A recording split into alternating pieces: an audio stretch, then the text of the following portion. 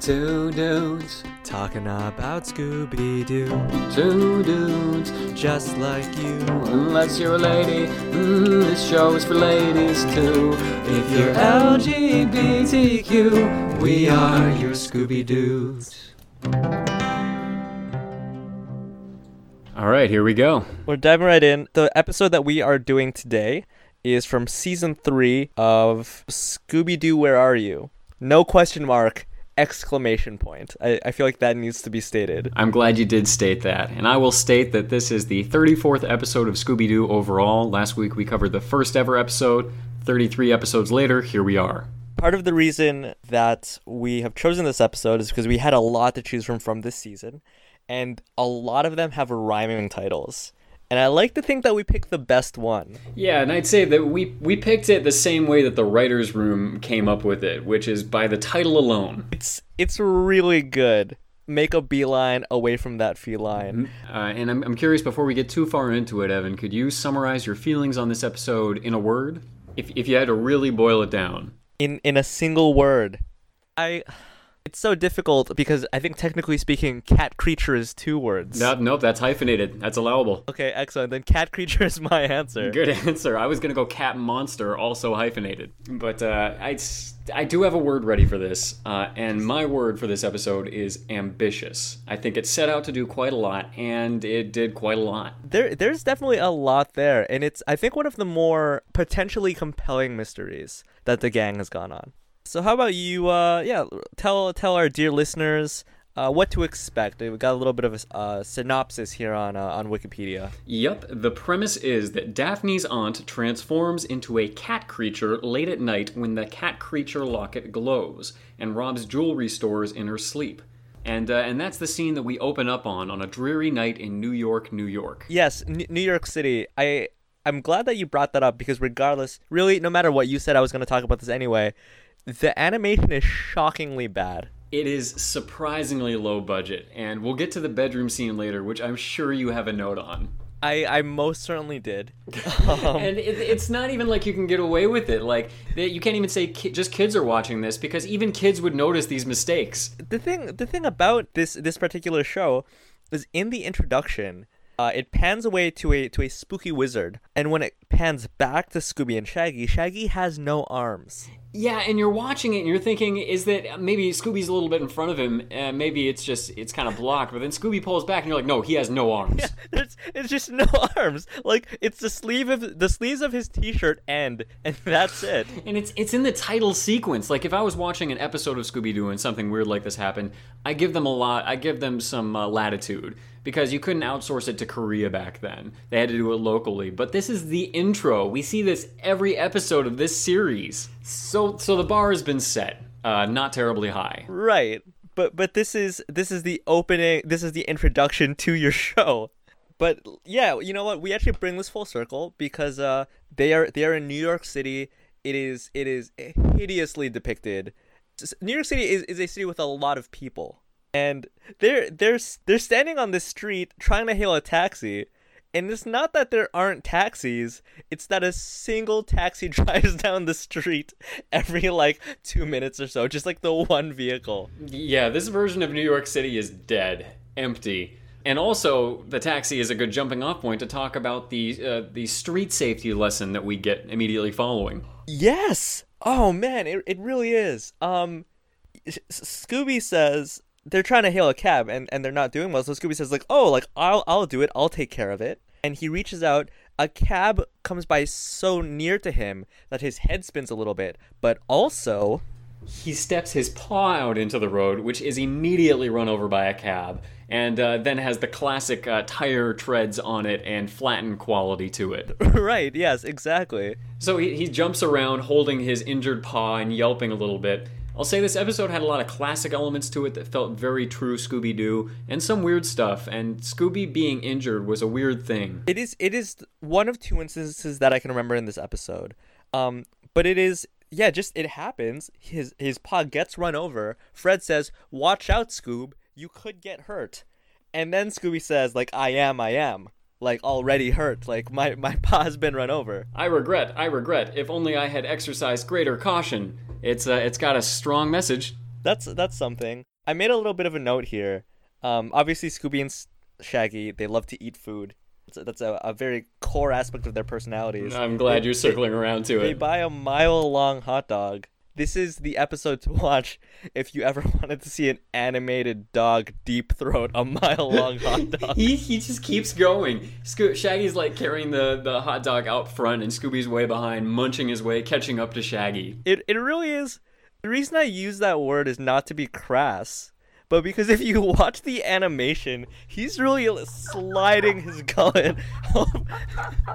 It really takes it takes a full neck movement. You really got to work that hot dog. But to pivot to a couple of my notes, my first note is that there is a hugely colorful cast of characters in this episode. We don't have the issue of there's only one person who could be the villain. It could be quite a few people. And the most interesting character for me was the hot dog salesman. Who is this man that sells mile-long hot dogs, and how does he do it? For sure. I mean, it's clearly not a mile long, right? It's got to be like 20 feet. It's like a 20-foot long hot dog. Yeah, and they're carrying it between them on their shoulders like a girder. I mean, this thing's got some structural integrity.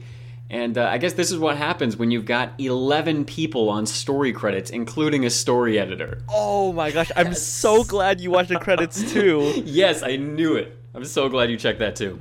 I definitely wrote it down because I was like 11. I put it in all caps. 11 people wrote this story. Gosh, yes. And as a result, the story is convoluted. There were a lot of hands in the pot for this one. I guess it's like a too many cooks kind of scenario. Like maybe even if you halved it and rounded down, it would still be 5 people on the story. Just laying down tropes. Like 5 people on a 22-minute episode. So each person was able to plot like 4 minutes. Like it's when you bring out to the 11, it's a person every 2 minutes, like a writer per 2 minutes. And that's not even counting the story editor and the host of other credits that we've gotten this episode. Well, all that to say, again, there's a whole lot going on. And so we open up on the streets of New York. Scooby and Shaggy are munching on this mile long. Right. They look over. I know that you said it opens up on New York City. I need to tell you that first of all, you're wrong. No, it doesn't. It opens up on the premise itself. It opens up on a person you will find out is Aunt Olivia Dervey, Daphne's aunt. Yep. And she ostensibly becomes a cat creature. Yeah, and I'm going to nitpick a step further here, my friend, to say that Aunt Olivia Dervey lives in New York. This is still New York City. Okay, I am not fine, wrong. You're right. It still opens up on New York City. I'm right. Yes, your home state. I wanna make a few comments about the cat creature itself because obviously the monsters. I think that's part of what gravitated me so strongly towards Scooby-Doo. It wasn't just that it was a cartoon. It wasn't just about this delightful cast of characters, 2 of whom eat a lot, and I was a fat kid, so like that resonated with me. It's the fact that they're monsters. So the cat creature very easily could have been just a werecat. Yeah. Do you know what I mean? No kidding, yeah. Yeah, I just want to describe to our readers, and we do have plans, so we'll put like images up on our website if you want to head on over there. The cat creature looks like a werecat, more or less, but also has a red cape. Yeah, for real. And also like seams that look like gloves and boots, which communicate the idea that it's a suit. Like gloves and boots, what looks like a super villain outfit. Kind of like it looks like a superhero or a supervillain. Like they could have gone like cat creature implies like a certain amount of like. Okay, I want to say bestiality, but I don't think that's right.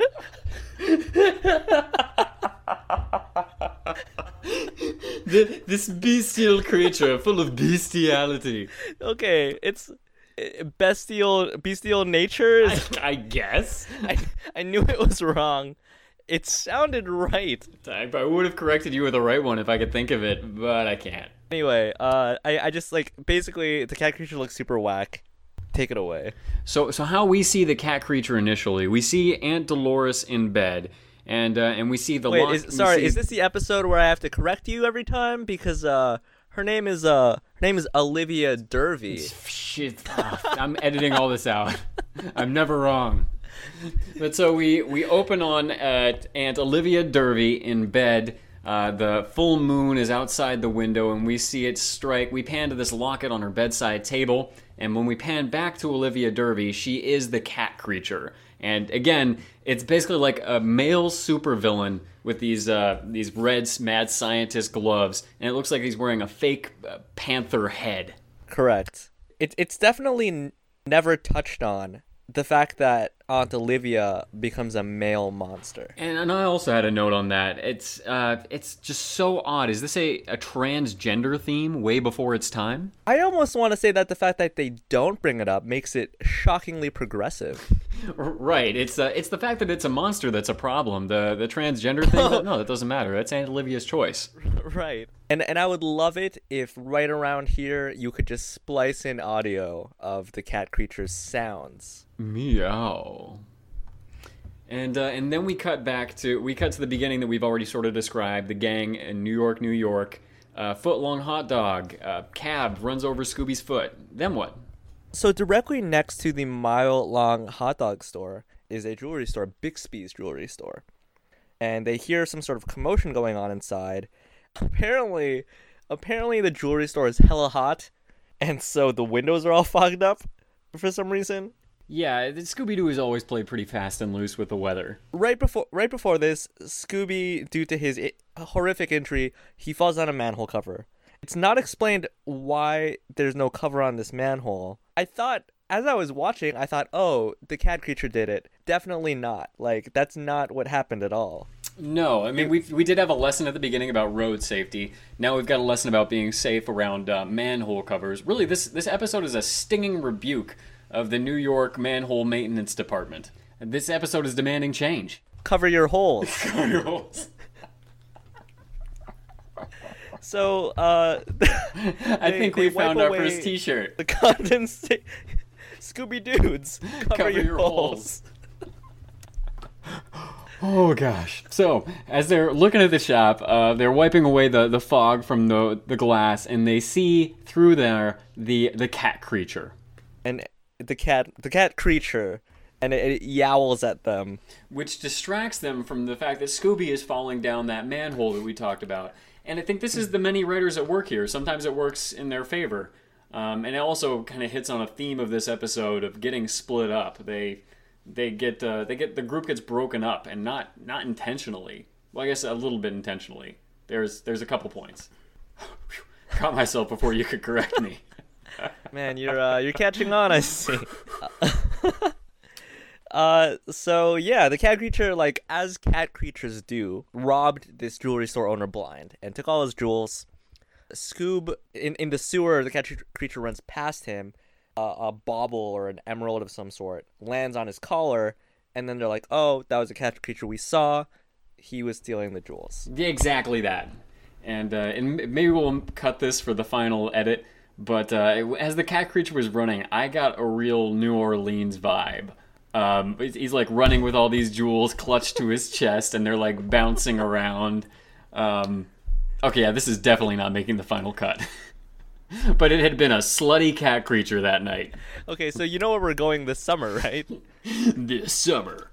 Okay, so the cat creature runs past Scooby, knocks him down. In the process, Scooby picks up one of these jewels. So yeah, so we're bringing it all back. The gang are able to tie the cat creature directly to the theft. And then they finally manage to hail a taxi and make it over to old Aunt Olivia's place. Yep, and before they do make it there, they do see the robbed jewelry store owner, Mr. Bixby, who is voiced, no question, by Casey Kasem, aka Shaggy. It's so obvious. He's not even trying not to sound like Shaggy. It's like in the script they said it was written like Shaggy pretends to be Mr. Bixby the jeweler. It's like Shaggy in like a slightly lower octave, or it's so bad. It's pretty bad. It's funny, but it's bad. But talking to Mr. Bixby, they realize that this jewel that Scooby got was from the cat creature. They make that connection, but they gotta call it a night. It's getting late. So they're over to Daphne's aunt's place, which is a pretty nice place. We learned that Daphne is pretty rich. We develop her backstory. Daphne comes from money. And I can never remember. I know in other shows, Fred comes from money as well. I'll take your word for that one. They get there. They bump into a scary doorman named Haskell. He's very large. So large, in fact, that I think it's a giveaway that he can't be the cat creature. Yeah, I agree on that one. I thought the same thing. Because the cat creature is a normal size, clearly male dude, and Haskell is gigantic. Yeah, Haskell is built like a linebacker. He looks like Lurch from the Addams Family. Yeah, and he's wearing a kind of a classy sailor outfit with broad shoulder tassels. Pulls it off. He's rocking it. They go in. The aunt says, Daphne, strange things are happening. You shouldn't have come. She explains that she received the medallion in the mail. It was mailed to her. She calls it a strange package containing a strange medallion. And then as soon as she got the medallion, she kept it by her bedside table with the intent of returning it. And she had an incredible nightmare that she turned into a cat creature. Right, so now the gang is up to speed from where we were at the beginning of the episode. And we're here with Aunt Olivia Dervey. We get up there, we enter her house, and there's a notable elevator moment. The gang has some patter in an elevator that's going to be important later.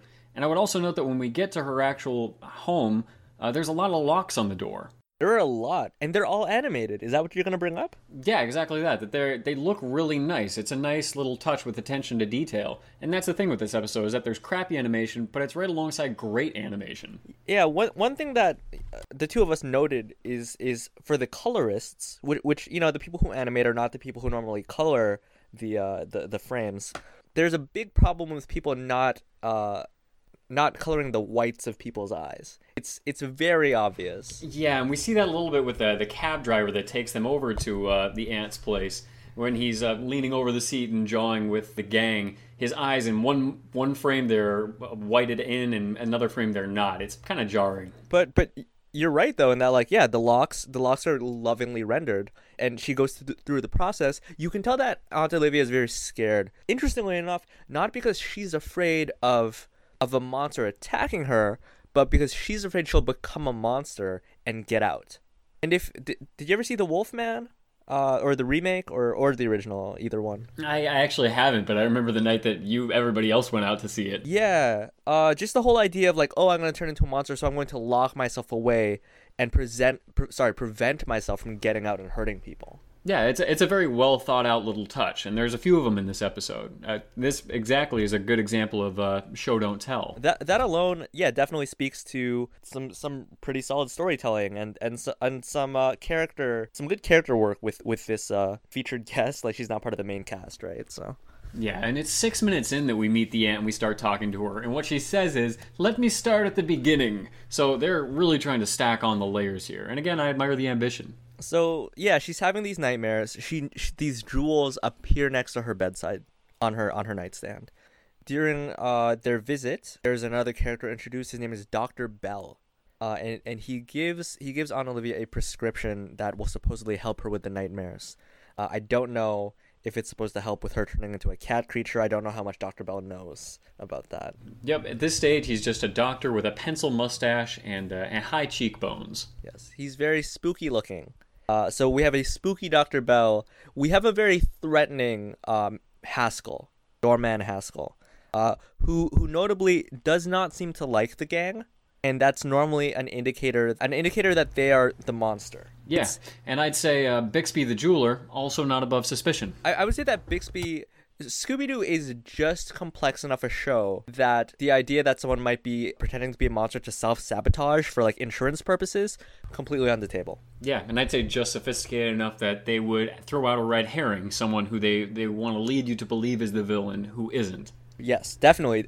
More often than not, I feel like there's a red herring character that they have just to sort of knock you off their scent or whatever. Oh, I'm looking at my notes. There's a lot of meaty stuff up ahead. Yeah. So it's maybe a little bit overwritten at parts. Oh, there's so much. So basically, they decide to solve the mystery because they are the Mystery Incorporated. Yeah, it's their thing. It's family. They're in. What they do is they split up. The package that the medallion was sent in had a return address on it. So they can there are two places for them to go. There's the jewelry store that was just robbed, and there's the return address. Yep, and Scooby and Shaggy grab the return address because they notice that it's very close by, and they're lazy, as is an established fact. Also, it was established that they're unlucky, which is why it turns out to be a cemetery. In the heart of New York City.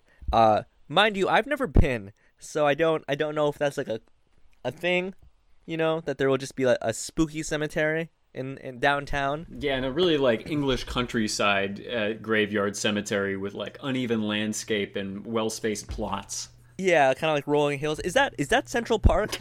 Is Central Park just a gigantic cemetery? I don't know. We've never been, neither of us. But the upshot is Scooby and Shaggy find out it's a cemetery, and we cut back to the rest of the gang, who are investigating the jewelry store. Yes. And what happens is they find a trapdoor in the floor. Yeah. It's not well explained how that trapdoor got there.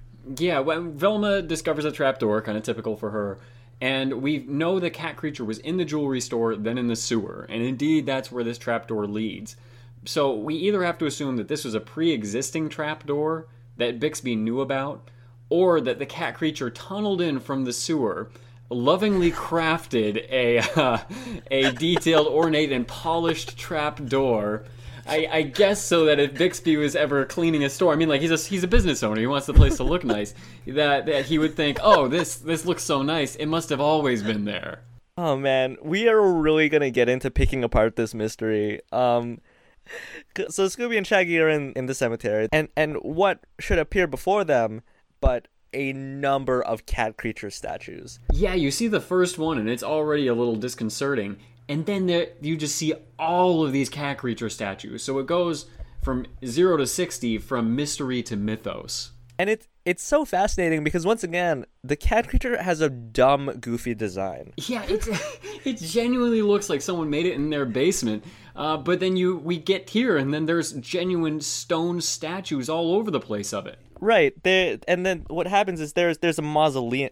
Is that right? Like a mausoleum, or like a crypt that has like cat creature statues like on it, as part of its architecture. Yeah, all over the place and built into the thing. And you kind of wonder, like, is this a cult episode or something? And obviously the cat creature shows up because Scooby and Shaggy are always the ones who get attacked. And attacked is what they get. And it's a very classic setup for it, where they see what they think is a statue and it turns out to be the monster, and vice versa. They see a statue, they think it's the monster, then they see the monster and they think it's the statue.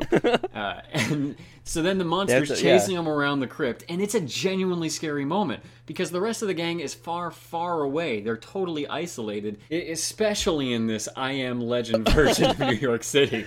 Yeah, it's scary because there's nowhere for them to go. It's not like in like other episodes where they can just like sneak into, what is it, a bakery, I think in the last... Yeah, vibrate through the door of a bakery. Right, exactly. I don't know when that episode is taking place, but they can't hide essentially. Yeah, because it's an open area. They can't really duck into a hallway or a corridor. Well, what happens, I find it interesting that you say that is framed to be scary, because it is, but then the goofiest thing happens, which is that... I think Shaggy's shirt gets caught on a cat creature statue. Yeah, so they're running past these cat creature statues, and one of them snags Shaggy's collar. It's a statue, though. It's not the monster. And the cat creature statue, instead of stopping Shaggy, spins at its base very quickly. Yeah, it must have some kind of rotating mechanism under it, because it spins smoothly like a merry-go-round, or whatever the playground equivalent is. So they're spinning like crazy, and the cat creature cannot grab them.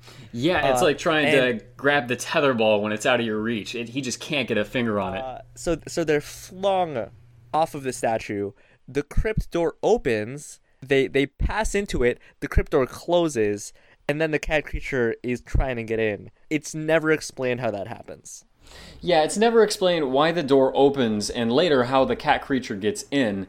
But for the moment, we cut back to Fred, Daphne, and Velma, who've gone through the trapdoor into the sewers, and we see a silhouette of a menacing creature that's making some scratching and growling noises. It's very obviously a cat, just because the cat creature is never on all fours, and you can see from the shadow immediately that this animal approaching them is on all fours. Yeah, as Daphne says when she picks it up, it's only an alley cat. It's just an alley cat. Yeah, so not everything in this episode is a good lesson for kids. Maybe don't sit your kids in front of this with no chaperoning. They'll learn to just pick up random cats. Any animal that is not a monster is a friend. Yeah, that's pretty fair. And then we're back to Scooby and Shaggy. They're back in the crypt. They see a coffin, and the coffin says in all caps, "The cat creature who shall rise again." Again, some deep mythos back here. And I mentioned Scooby has also magically produced a lit candelabra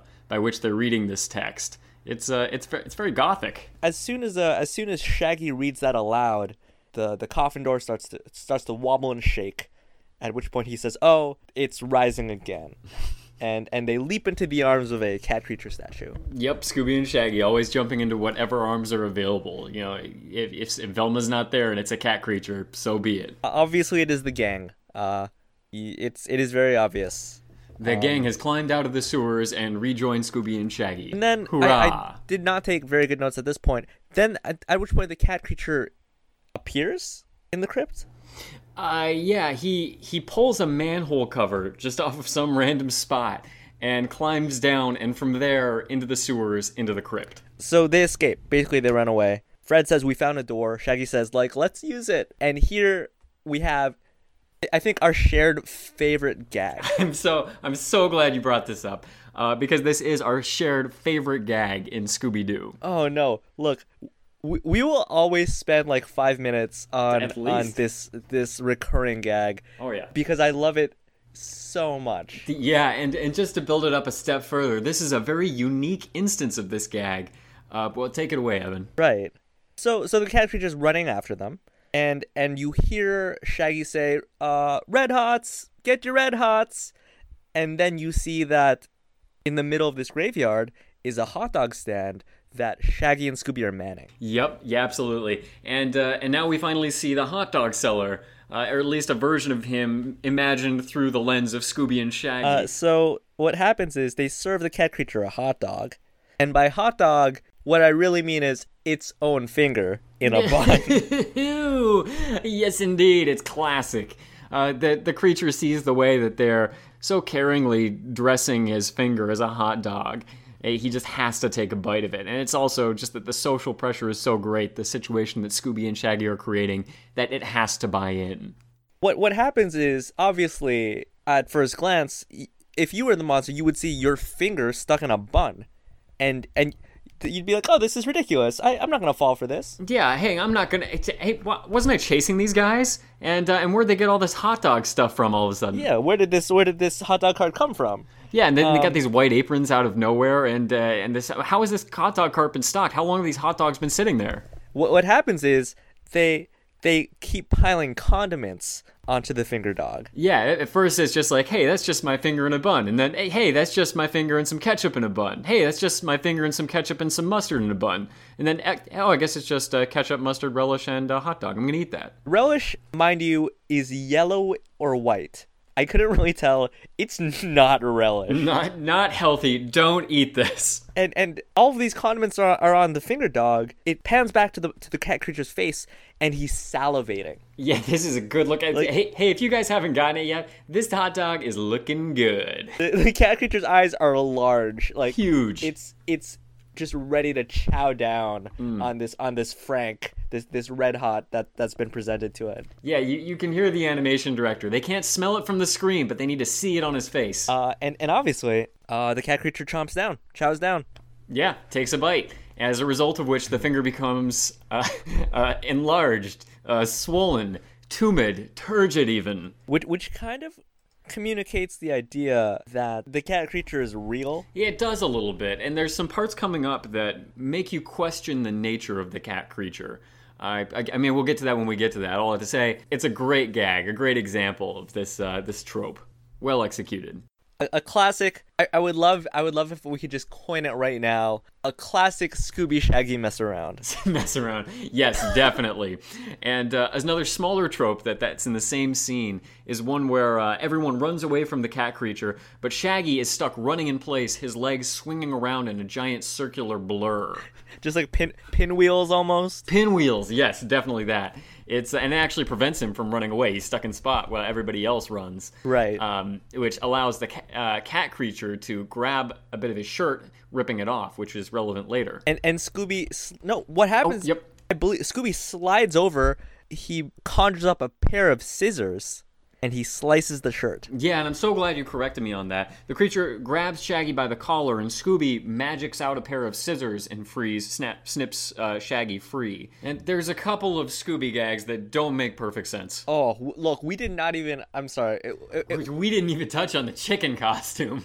Because... Oh, man. Yeah. We're going to backtrack. Yeah, to our listeners, we're trying to make this listenable, but apparently the writers didn't want that. They wanted for this conversation to be unhavable. It is so jam-packed. Basically what happens is Shag, when they're about to go into the cemetery, Shag says, "Oh, what are we, a bunch of chickens?" And of course, Scooby-Doo says, "Oh, hang on, I've got a costume for that." And he runs off screen, he runs back on screen, and he's bedecked in a chicken costume. Yeah, to which Shaggy says, again, kind of playing with sexual norms and tradition, "What would your father say if he saw you like that?" Like, dang, Shaggy, you're getting real with that. And Scooby's response is just cock-a-doodle-doo. Yeah, he said, but it's like his ruby. But it's cock-a-doodle-doo. And then they go into the graveyard, and the suit is gone. Right, it disappears. I wanted to say that in the dog world, there's nothing more looked down upon than cock dressing. But Oh, gosh, I feel like this is such a weird part out on an island that there's 10 writers working on the rest of the story, and then one writer who just wrote a part with a chicken costume, and he's like, "Hey, I'm part of the team. My contribution should be included." I like to think that there's a guy who just loves them dressing up, and the Scooby Shaggy mess around wasn't enough for him. He had a little extra time during that week of writing. He's like, if I have the time to write this in, Scooby has the time to also have a rooster costume, a chicken costume. Yeah, and I'd say this is one of those instances, Family Guy, where Scooby-Doo did it first. Whoa, all right. Yeah, I mean, granted, in Family Guy, Peter Griffin is fist fighting a genuine chicken, not just a man in a costume, and it really looks nothing like this. The scene doesn't progress at all the same, but still it's copying. It's essentially, I think you owe Hanna-Barbera royalties. Pay them. Or something of the sort. Yes. Yeah, so they get away. They're back at the tower. Yep, they're going up the elevator on their way to Aunt Olivia. One of them says, "Where's Haskell, the doorman?" Probably on a break. But Haskell is not on a break. Haskell is hiding behind a potted plant in the lobby. Yeah, it's this oddly sinister, vaguely incriminating moment that leads nowhere. Yeah, as I've said several times this episode already, it's never explained. Yeah, we never see him again. We just have this moment where it's, "Hey, where's Haskell? Guess he's on a break." No, he's hiding in a potted plant. At the end of the episode, we haven't seen him again at all. Guess he was on a break. Right. It's just it would be so easy to solve if at the end Aunt Olivia was just like, "Oh, Haskell's just a creep." As he looks on, hiding behind a potted plant far too small for him in the apartment. That's just good old Haskell. He's got to do him. So we're back up in Aunt Olivia's apartment, where we see her receive another prescription because she's still very flustered. Yes, and the gang comes up with a really, I would say, solid plan, which is, you know what? I changed my mind. This is a dumb plan. The plan doesn't actually make any sense, because the idea is that Aunt Olivia becomes the cat creature. Yeah, that's their assumption. And the reason they Right. really believe that Aunt Olivia is the cat creature is because she's holding the piece of fabric that the cat creature tore off of Shaggy's shirt. So she's got to be the cat creature. Everyone thinks so, except Fred. Gotta love Fred the skeptic. The evidence is really mounting, though, towards Aunt Olivia being the cat creature. It's quite damning. And in fact, the fact that she has dreams about it from the beginning, I was like, oh, that's something.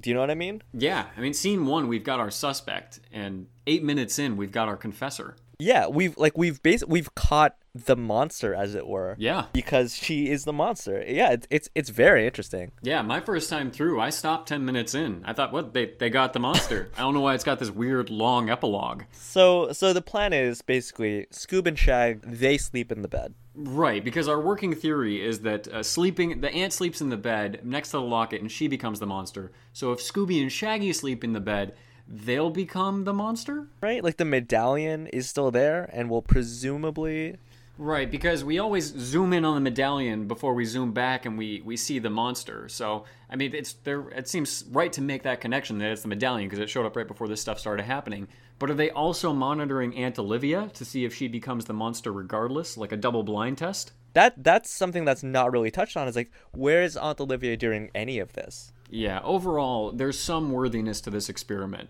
but it's not the best thought out. So the window is open, and so Shaggy's like, "Hey, Scoob, do you want to go shut that window?" Getting chilly. Scooby slithers out of bed, crawls along the ground, shuts the window. He goes back to the bed. And Shaggy has become the cat creature, which is a horrifying moment because Scooby's always facing monsters, but Shaggy is always there with him, and now Shaggy has become the monster.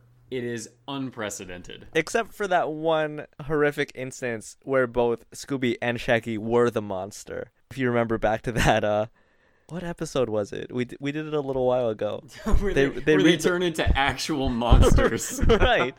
High-rise hair raiser. But even then, they were together.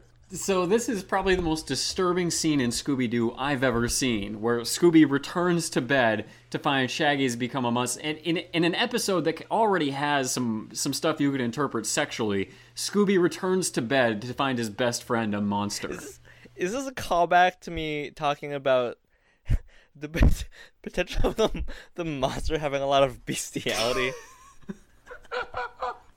There's this moment where they're in bed together. Will the beast mate with the beast?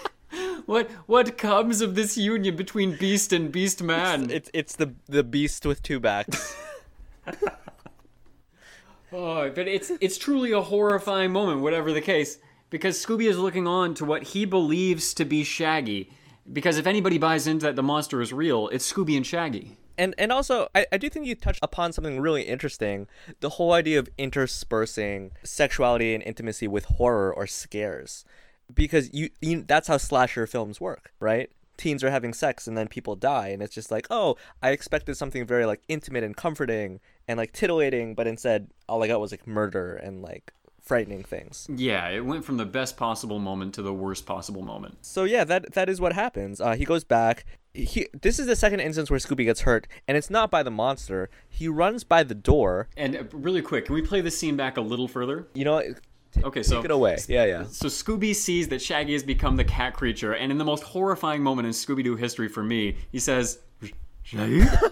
like he's looking for some sign of the man he once knew in this creature before him. It's like his eyes are popping out of his skull, and he's got this little crooked half smile. Kind of like, yeah, if he smiles, everything will be all right. Like his friend will come back. It's like he says, Shaggy, it's you, right? Shaggy? Shaggy?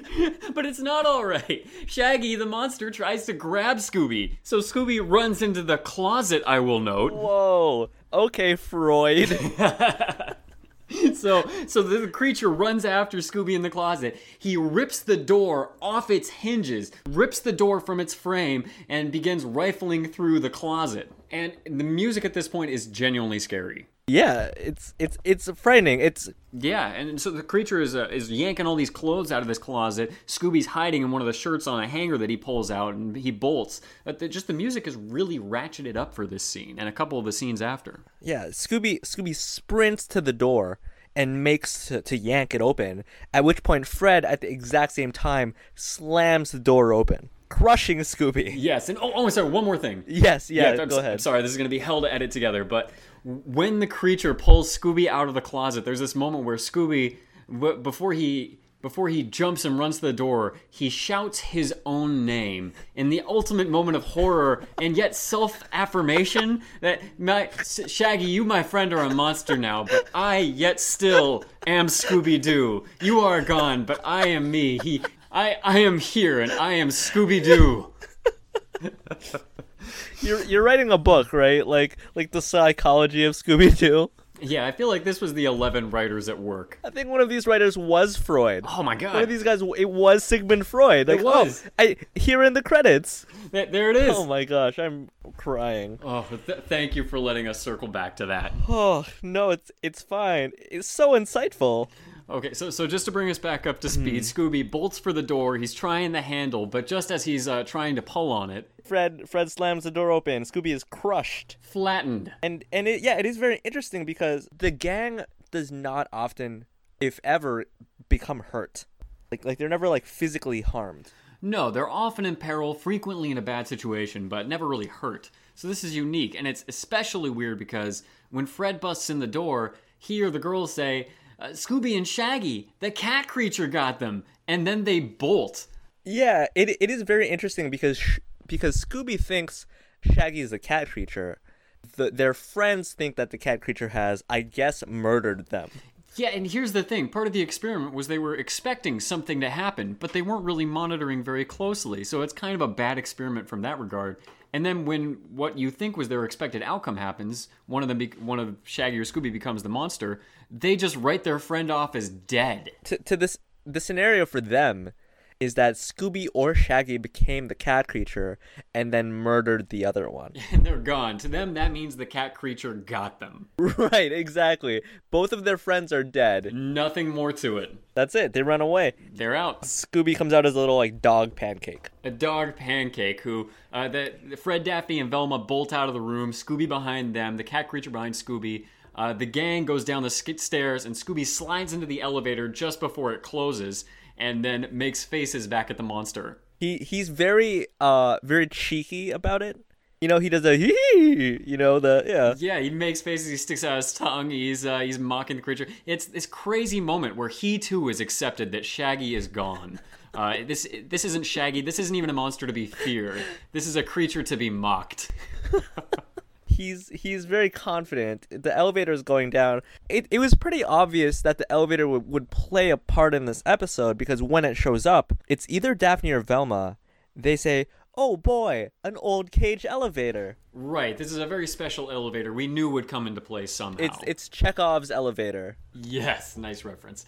And so as Scooby is making these faces and then the elevator starts to go down, Scooby turns and makes a cool guy face to the camera as if he's trying to sell ring pops to kids in the 90s. And here's what's it's very cinematically done. Obviously, it's a TV show, but the camera it's a low angle shot. Right. So yeah, you get the cool guy expression, but you also see the cat creature drop down and land on the roof of the elevator. Yeah, like a Batman landing on a skylight. In the background, as we see Scooby in the foreground, crouching with his cool guy look. And then we see the cat creature proceed to tear open the ceiling of the elevator with his claws alone. The action is really good, and again, it is framed very much like a horror movie, right? The whole like the drop down, the show of force, and all of a sudden, they're both inside the elevator, and again to kind of go off of this scenario that you've been painting, Scooby is forced to confront the man who was once his best friend in the world. He has no choice. They're running a tight circle, a super tight circle in the elevator. There's nowhere to go. I love this. It's so tight. They're running in circles around an elevator. Until they do stop at one point, like Scooby leaning against the wall and sweating. No, here's the thing. They're both sweating. It's true. The cat creature is like got a hand on one knee. His head is like panting beneath his shoulders. He's sweating bullets leaning against the wall. Dude, I'm looking at it right now. I took a screenshot. We are adding this to the show notes. It's incredible. The best scene in the whole episode. And you see the cat creature like sweating through his cat creature head. Right. Exactly. It's made of some sort of porous material, evidently, but yeah, and just one more note on this scene. This is the most isolated we've ever seen a Scooby-Doo character, locked in a box with the villain, who's no longer trying to scare him off. There's nowhere to scare him to. He's just chasing him with the apparent intent to do harm. At a minimum, we have to assume that the cat creature is a person willing to strangle a dog. Right. The cat creature is there with the intention of doing harm to Scooby-Doo. Most of the time it is just, I'm going to scare you away. Yeah. So right now, Scooby's trying to run away. He's trying to get away. Nowhere to go to. The thing that saves him is that he accidentally presses one of the elevator buttons, which makes the elevator jerk to a stop. And what happens is, it's very... for all of the really cheap, shoddy animation in this episode, the shot where the cat creature lurches forward and smashes his face into the elevator panel is really like, well, there's a lot, it's very dynamic. It's very well done. Yeah, there's full body animation. It's pretty fluid. That and the scene where Scooby's jumping up and down with his hurt foot, and maybe the locks are all really nicely done. And this scene is immediately followed by the most ambitious, amazing scene in the episode, where the elevator continues to drop faster and faster, and we have a zero gravity Inception type scene in a Scooby-Doo episode. To the point where Scooby and the unconscious cat creature body, just like limp, are floating in the air in the elevator. Unbelievable. A zero gravity scene with the body of a villain, and he's floating, he's moving around. It's so carefully done. And they didn't have to do that either. The villain was already knocked out. Yeah, and I do think I feel like it's a very violent way to knock him out. You know, in most episodes, I know that I think in the first episode we did, he's hit by a plane, but something like falls on them, or they're knocked over, or yeah, I mean they're typically trapped or entangled in some way.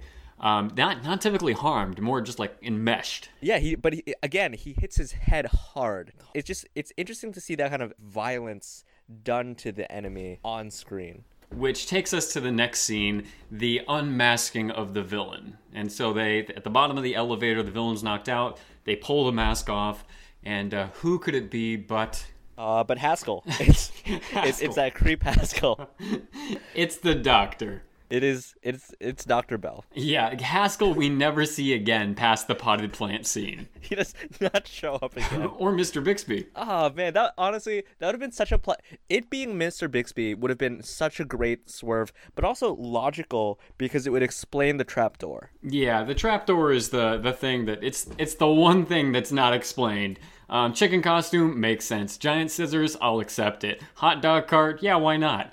But yeah, not Mr. Bixby. It's Aunt Olivia's doctor who is the villain. I really like this because what really stood out to me is not just that Olivia thinks that she's the cat creature.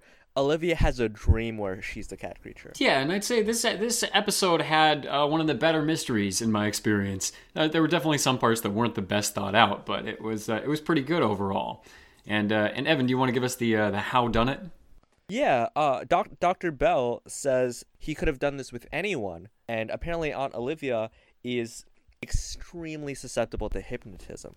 Yeah, so he hypnotized her using the cat creature locket, which he mailed to her, and no explanation given why he put his own crypt, his own secret lair, as the return address. You don't have to do that. The return address was the crypt with all the cat creature stuff on it.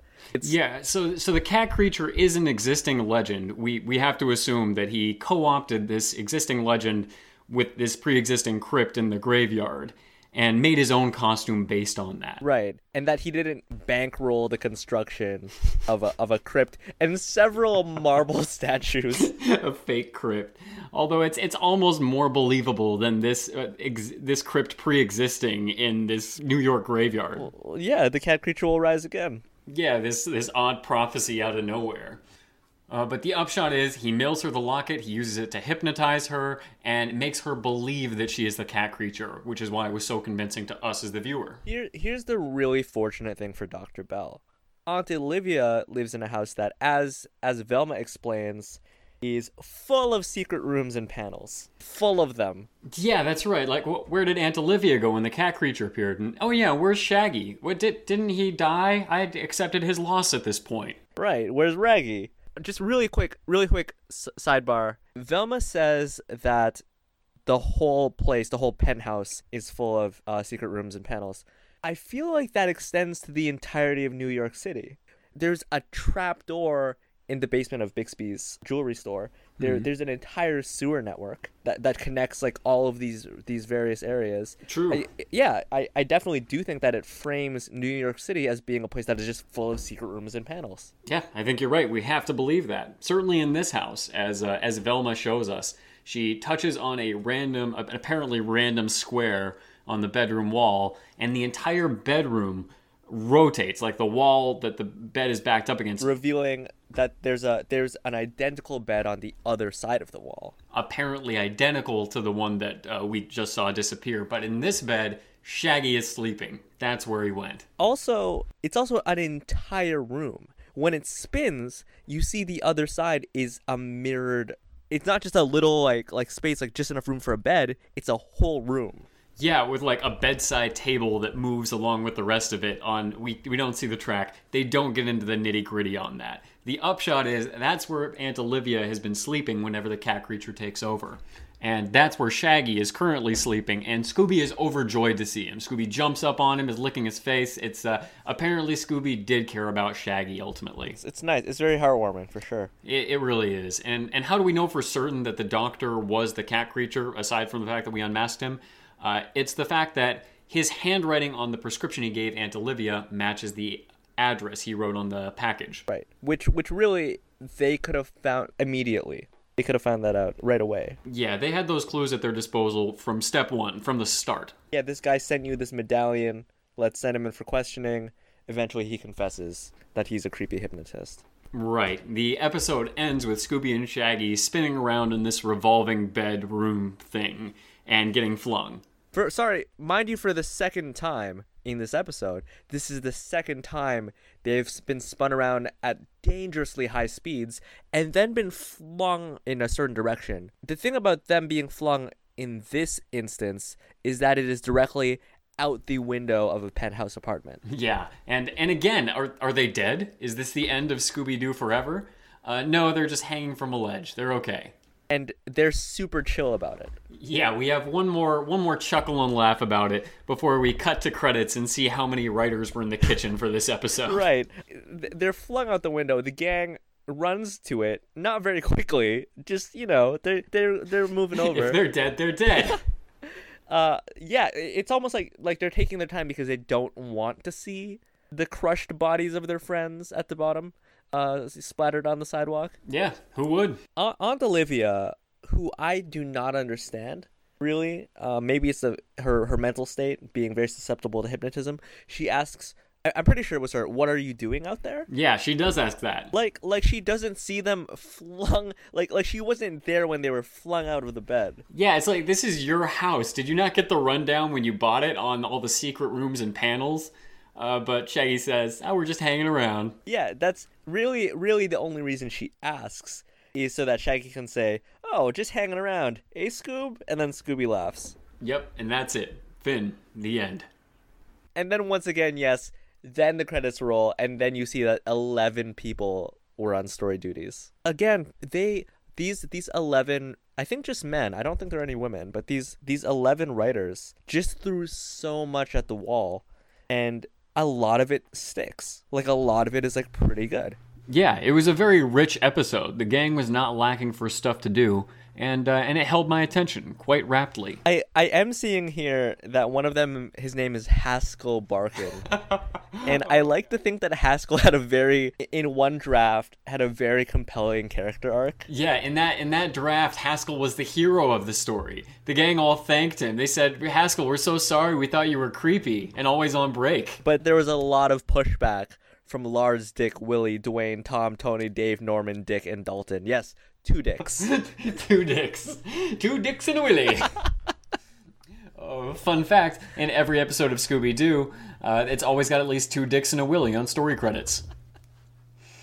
Okay, so final thoughts on the episode. There are so many threads here. I'm just gonna pick up another thread.